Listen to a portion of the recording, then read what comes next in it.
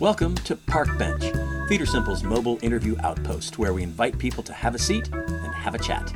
This is the fourth and final installment of our collaboration with the Network of Ensemble Theaters, focusing on Past Forward, the June 2017 NET National Gathering and Symposium.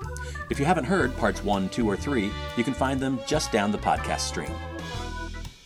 Park Bench is a change of perspective that looks a little like a rolling hill and arrives into an urban environment and asks passers-by to share their thoughts. Founded in the mid-1990s by a small group of ensemble theaters, NET has grown into a vibrant national community of over 350 members, including Theater Simple. The 2017 National Gathering brought together NET members, artists, educators, activists, funders, policymakers, and others with an interest in collaborative creation across disciplines. They gathered for 4 days just after midsummer on the beautiful campus of the University of Washington. And Park Bench was there, talking with participants about the importance of art and ensemble theater practice and the gathering itself. We generated so much great sound that we have spread it over 4 half-hour podcasts. Many thanks to everyone who stopped to chat with Simpleton's Andrew Litsky, that's me, and Lisa Holland. Please forgive the noise as we are on a busy college campus during a boisterous gathering. And now we present Part 4 of Past Forward, the 2017 NET National Gathering and Symposium.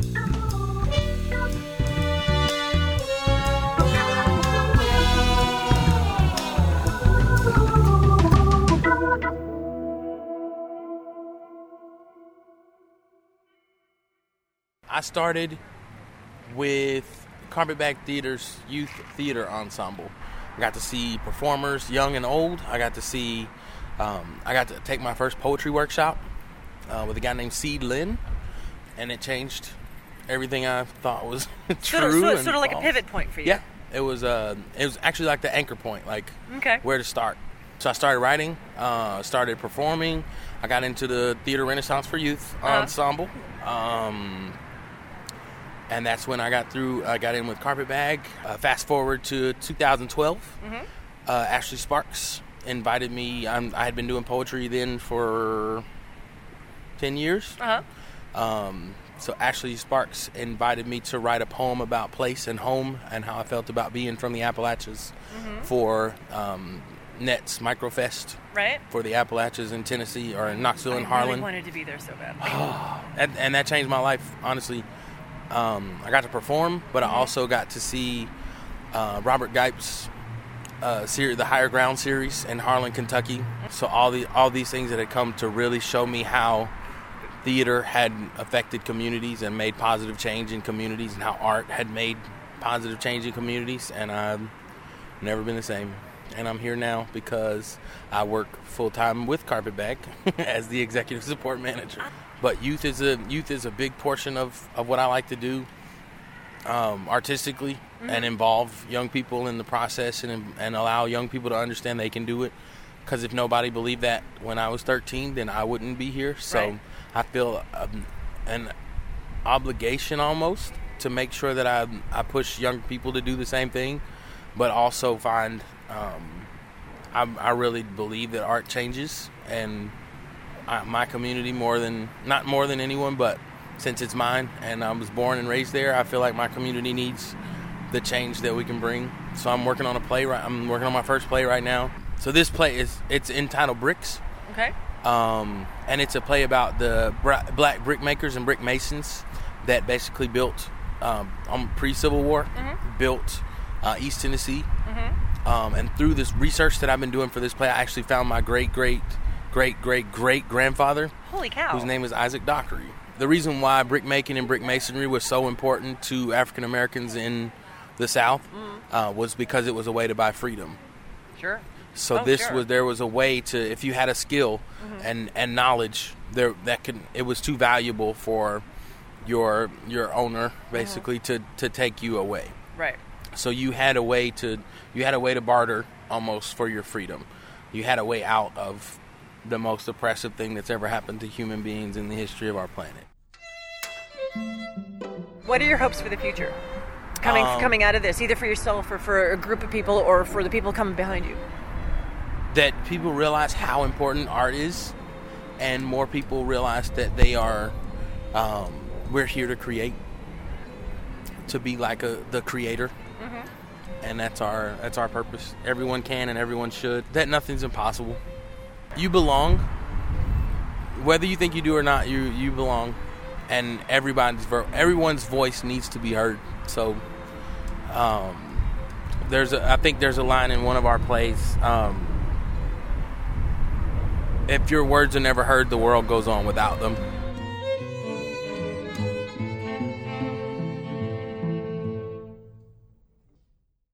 My name is Michelle Dallenberg. I am about to leave my company, which was Conspire Theater. We're in transition, and Conspire Theater worked with women who are currently or formerly incarcerated. And then I'm also an actor, and I'm involved with Trouble Puppet Theater in Austin. I moved to Chicago in 2002, and I was 24. And I had felt in college like I wanted to do something with the arts that also helped people, or like was part of a community or something, and I wasn't sure what that was, but I felt like maybe I would find it in Chicago. That led me to meet someone named Bridget O'Shaughnessy, who is a theater artist in Chicago, and she was just starting a new company that is now called Erasing the Distance, which works with people who have mental health issues. And I ended up performing in one of the first pieces that Erasing the Distance did. So I got to tell a story about a family member who had a mental health issue. And so I performed in, community centers and schools and all kinds of things. I was like, this is amazing. I said, Bridget, I want to do more of this. What do I do? And she's like, you need to meet Michael Road. You should go train with him. And Sojourn Theater was coming to do one of their week-long trainings that they still have. They're doing one this summer. And my mind was completely blown. I was like, Image Theater and Boal and what is this? And Divine, all kinds of cool stuff. I was just completely blown away. And they were creating a piece, and they tried some of the things on us. And so I was really excited, and I kept saying, how do I do more of this? How do I do more of this? And then I was still interested in documentary theater, and so I kept trying to figure that out. And so that led me to go to grad school at UT Austin. The phrase, the words network of ensemble theaters. For me, I think the most important word is ensemble, because so the first net event I went to was the Microfest that was in New Orleans, and it was totally amazing, and it was really life-affirming to go and be around all these people that were saying, not only is ensemble theater about working together, but it's a way of thinking about life. Like, we are an ensemble. And I had known that inherently, and I started teaching at Texas State, and I realized I think of my classroom as an ensemble. One thing that's been really cool is that I've been able to figure out a way to infiltrate at Texas State where I teach, and I am now teaching community-based theater classes and teaching artist classes in a department that didn't have a context for that at all. And so I'm slowly, it took me about 5 years, but I've been kind of we should have these classes, and now they're going really well, and students are signing up for them, and they have wait lists, and people are really interested in that. And I've connected with the service learning department. And for my own practice, I think for me it's just owning what I do know, and there's something where I feel like, I don't have an MFA in directing, so I don't get to do these things, and it's like who cares? What does it matter? And I think for me it's finding the right ensemble to be a part of, for me as a performer and a creator myself, and not just being the one that is facilitating other people making work. I feel like I want to make more work, and I want to find the ensembles that I want to work with. I've been doing a lot of improvised plays in Austin and through the Hideout Theater, and that's been just a really wonderful community. And I think that would be something I'd like to do, is try to connect those communities a little bit more, because I think those people in that community don't think that they're part of this, but I think that they are. You're an ensemble. Look at the way you work. You're exactly this. And look at all the impact that you could make. I think those people are where I was, where they don't know that there's some way that they can give back to the community, or they can, you know what I mean? That it doesn't just have to be, we're just doing this for fun. There's a way that we can do it for fun, and we can do it in a way that changes the world too. And if everybody is seeing the world as we're all an ensemble, and wow, cool. If we're all in this together, then we can do anything, right? I would say I am an actor dramaturg, a mix, because I have my own narrative and I can really speak to that emotionally, physically, intellectually, and so I can thread that together. I can keep pushing the envelope and being like, no, I can keep redefining what I am. And I think that's the beautiful thing about our journey in life, is that each step of the way, there's many pathways to it. It's not linear. And I really want to stay true to that, and at the same time find a place where I can reroute and explore who I am. That was Travis Coe. This is Scarlett Rivera. I am an administrator, like an executive director, producer, performer, and overall environment creator. What's fizzing around in your head right now? It's a constant reminder that the work that we're doing is very important, and that there is the invitation to bring more people into that process is also a continued calling. That the ensembles are not just these people who are trained in it, it's part of our mission to have other people who would not necessarily identify as artists to feel the power of ensemble. So my name is Sally Olive, she, her, hers. And in my life I'm primarily a dramaturg, sometimes a director, an associate artistic director, a marketer, which is not my favorite, but very important, grant writer, and educator. My training was at the American Repertory Theater, which is heavily based in Moscow art. Like, my degree is actually from the Moscow Art Theater, so it was heavily based in Russian ensemble training. And then I found an ensemble that I thought really needed a dramaturg, and said, I think you guys really need a dramaturg.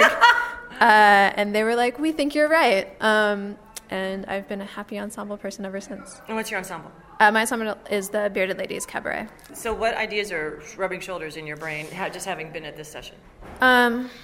Well, the major theme of that conversation was art, access, and activism, and the ways in which we as dramaturgs can be better advocates in the room for access in particular, and also the ways in which art can be activism and activism can be art.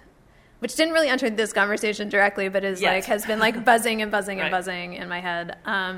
In this conversation, I think this question about what ensemble is and sort of how malleable it can be, and the growth, the way in which ensembles grow together over time. What is the question you come back to for yourself all the time that it might be helpful to somebody else? How can I make more space for contemplative practice in my own work and my ensemble's work? And this is Deborah Eliezer of Fool's Fury Theater in San Francisco.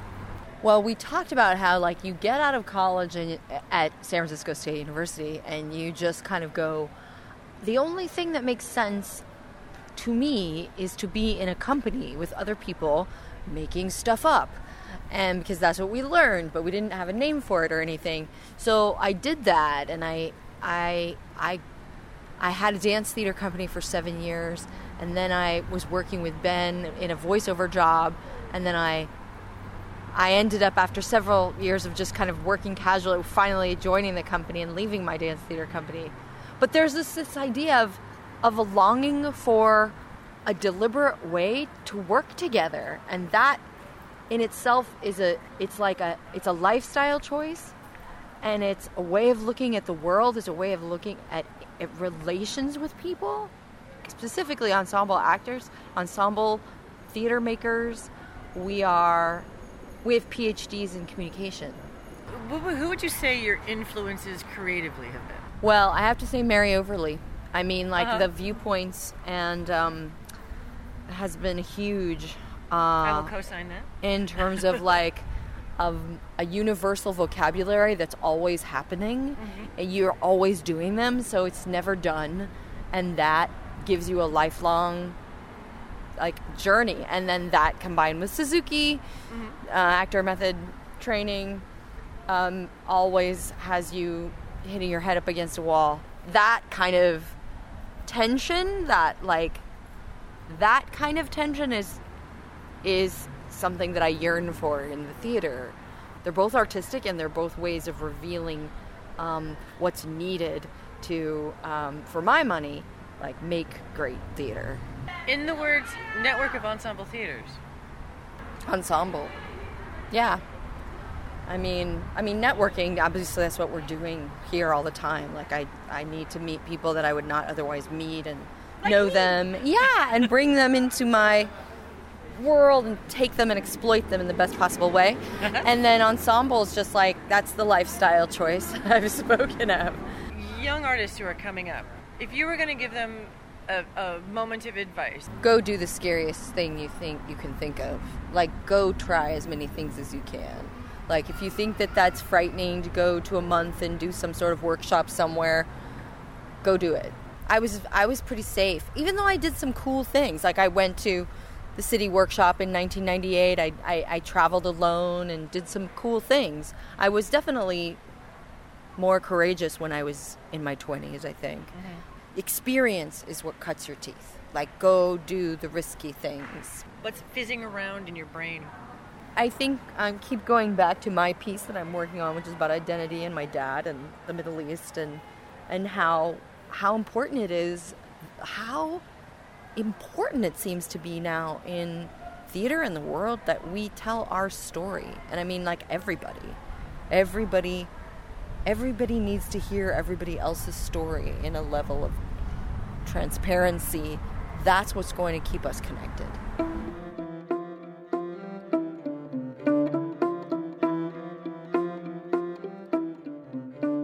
Godfrey L. Simmons Jr. from Ithaca, New York, with Civic Ensemble and Cornell University. What's buzzing in your head about this whole weekend? How have you been here? What have we done? What are you excited about? What are you challenged by? I'm excited by the energy of ensembles. I'm excited about the connections and not feeling alone anymore. I am challenged that the room still is fairly white. I am encouraged by the intentionality of ensembles and trying to deal with that.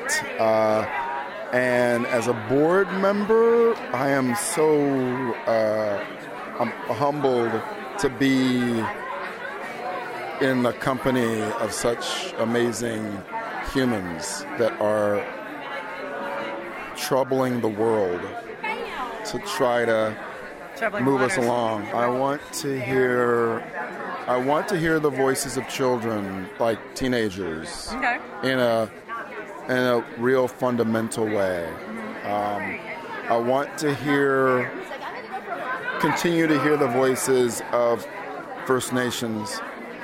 I want to hear the voices of brown men.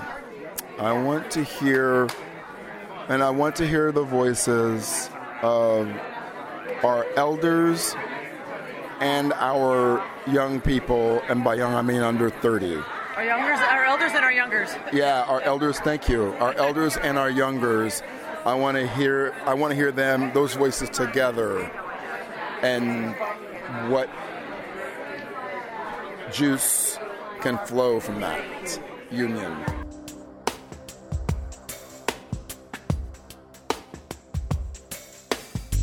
I'm Dr. Heather Barfield, and I'm from Austin, Texas. And what's your PhD in? It's in theater, performances, public practice. What's fizzing around in your head now that we've just sort of closed this? What ideas are bumping up against you? I feel less alone down in Austin, Texas, where we feel somewhat isolated. And I think that's why there's a number of Austinites that are here. I think the questions of affordability, equity, and making work that is relevant to our times by including a lot of voices is going to be a challenge, and already is a challenge. Mm-hmm. If you were going to give yourself 20 years ago, 25 years ago, a helpful hint or something to hold tight to, what would you say to yourself? Take care of your heart. Don't let others dictate to you the kind of art that you're supposed to make. Rachel Rosenthal, who was my mentor, I worked with her several times and wrote about her in my dissertation, and she's actually who I brought in our workshop that we talked about bringing in our theatrical ancestors. And I asked Rachel to see, in her workshop, Rachel taught me to stop hiding my treasures from the world, that I have just as much right to sing my song as a theater artist as anybody else. And she encouraged me to give it all away. I have so much to give to this world, and I just want opportunities to give them. It's complicated because of my race and where I'm at in my life, and there are many layers of both privilege and inequity that I'm stewing in. Right. And I'm a mother, and the hardest thing for me right now is balancing my 3 jobs on top of being a single parent, while still trying to be in the arts. I want to do things beyond me as an artist. I want to see if I can do this as an artist while trying to raise a child who can see me as somebody to look up to.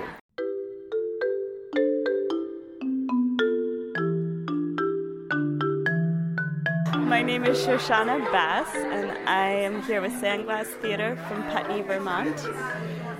And gosh, at the end of these things, I'm always just filled with so much overwhelming love and gratitude, because it can be very isolating to do this work, especially in a very rural area, and it's an absolute lifeline for me to come together. Well, this piece that I'm here with is a massive turning point. In fact, it's kind of about that turning point. It has a lot to do with, I had a pretty dramatic injury. I fell from a trapeze and landed flat on my back on a gym floor and had a severe injury that derailed my circus career and dance career. And as a result, I started working really closely with my father on his pieces, and he taught me his signature solo work. I mean, I didn't touch these puppets growing up, and they were built for his hands, which are bigger than my hands, and the act of reaching into that and trying to animate a puppet that is built for another set of hands, my father's hands, it's really interesting. Right now we're sharing the puppets. He's still performing, and I'm performing, and in November he'll completely pass them over to me. My challenge now is reconciling living in a very rural area. We're very engaged with our community, but I do all the work with my family, which has its own complications and its own delights, and is really special. The work has relevance, and the work has deeper meaning and deeper effect in collaboration across the network. And I mean, I've met at least 3 people. I'm like, we need to make something. We need to join what we're doing. And they've come to me with, I want to work with this form. And in the small scale of my life, it's important. And in the grand scale of the world, it's essential. It's so much to take in right away. This is my 2nd annual meeting. But in the meantime, NPN has also been having its influence. And we've had regional gatherings. And now I'm beginning to feel more comfortable to speak, and there's a lot of research and mindfulness and engagement that needs to happen to stay really at the forefront of these conversations. And this is where that stuff really happens, and it always holds me accountable for how I practice in my day-to-day life.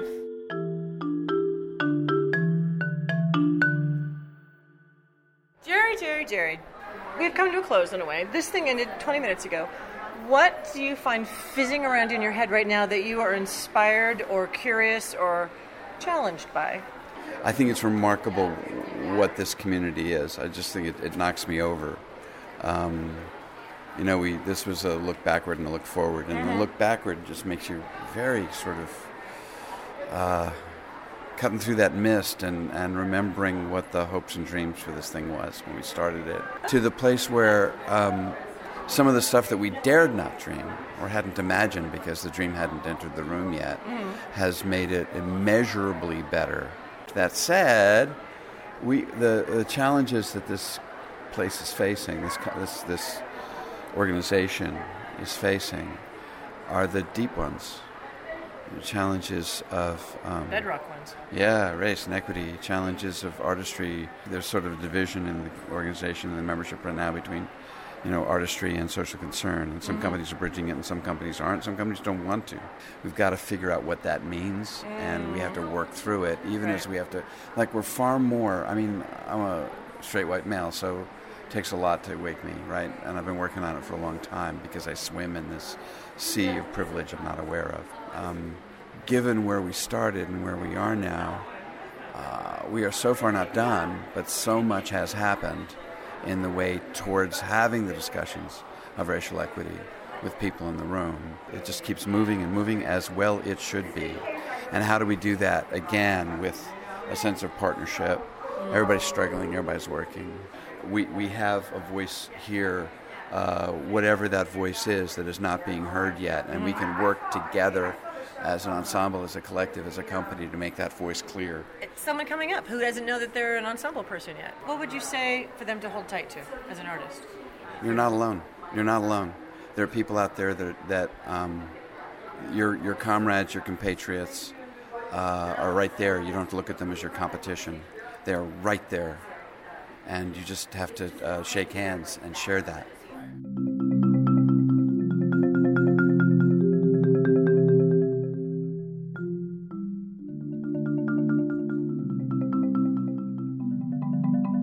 My name is Claudia Alec. I come from a family that has a performance practice. They're not all professional performers, but it's a family of people who write and who sing and who express themselves. I was born in Memphis, Tennessee, but I was raised in Missoula, Montana. So I really understand in some deep and beautiful ways the United States. And, in Montana, I came to really understand our white supremacist culture. Mm-hmm. I know that that can be triggering for people to say that out loud, but that's our culture right now. It doesn't have to be, but it's what we are right now. And you couldn't pretend it was anything else when you lived in Montana. So I'm really grateful for where I was raised and how I was raised, to be very conscious. I woke, and my family never allowed any of us to go to sleep.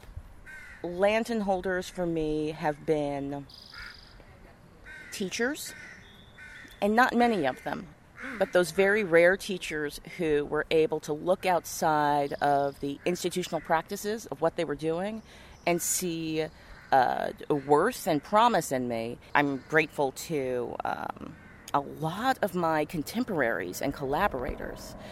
So there are just so many black women who are my age, who I consider to be lantern holders. We have been holding the light for each other.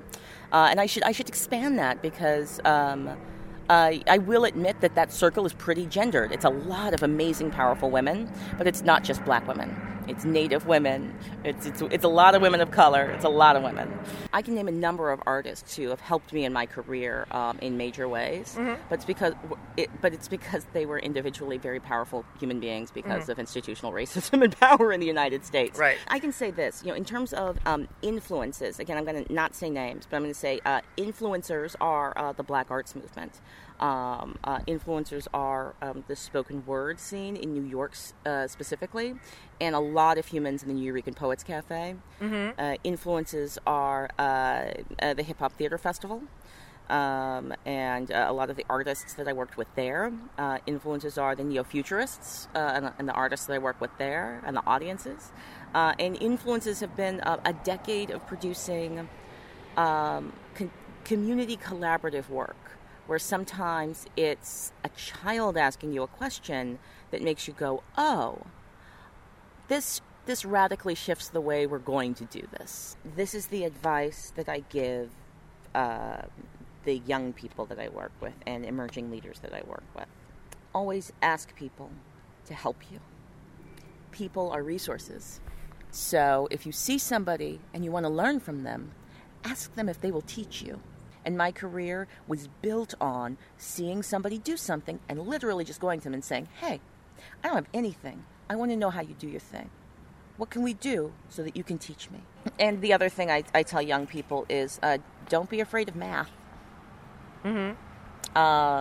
in our arts communities, oftentimes we are socialized to learn that we should not be concerned about business, math, economics, and sometimes even civics. And those are false constructs that are designed to disempower artists.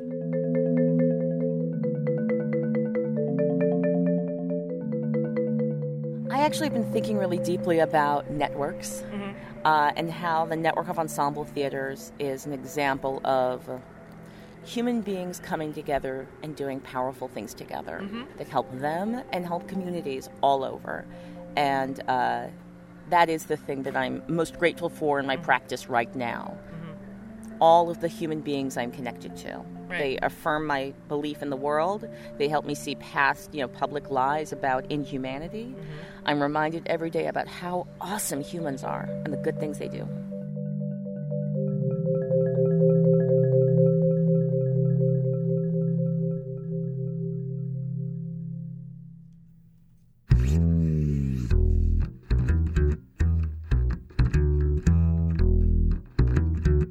Thanks so much for listening to Park Bench and the final installment of Past Forward. Many thanks to the network of ensemble theaters, and particularly Alicia Tonzik and Park Cofield, without whom this iteration of Park Bench would not have been possible. Thanks also to the University of Washington School of Drama. If you have any questions or comments about the podcast, you can contact Theater Simple at thsimple@gmail.com. And you can learn more about Theater Simple at theatersimple.org. That's THEATER simple.org. Our music is the work of Rob Whitmer and the amazing Chandra Cogburn, and you can find out more about her at ChandraCogburn.com. That's ChandraCogburn.com. The Park Bench interviews were conducted by Lisa Holland and Andrew Litsky, who also edited this episode. Thanks so much for listening, and we hope to see you on the Park Bench someday. Have a seat and tell us your thoughts. We'll tell the world.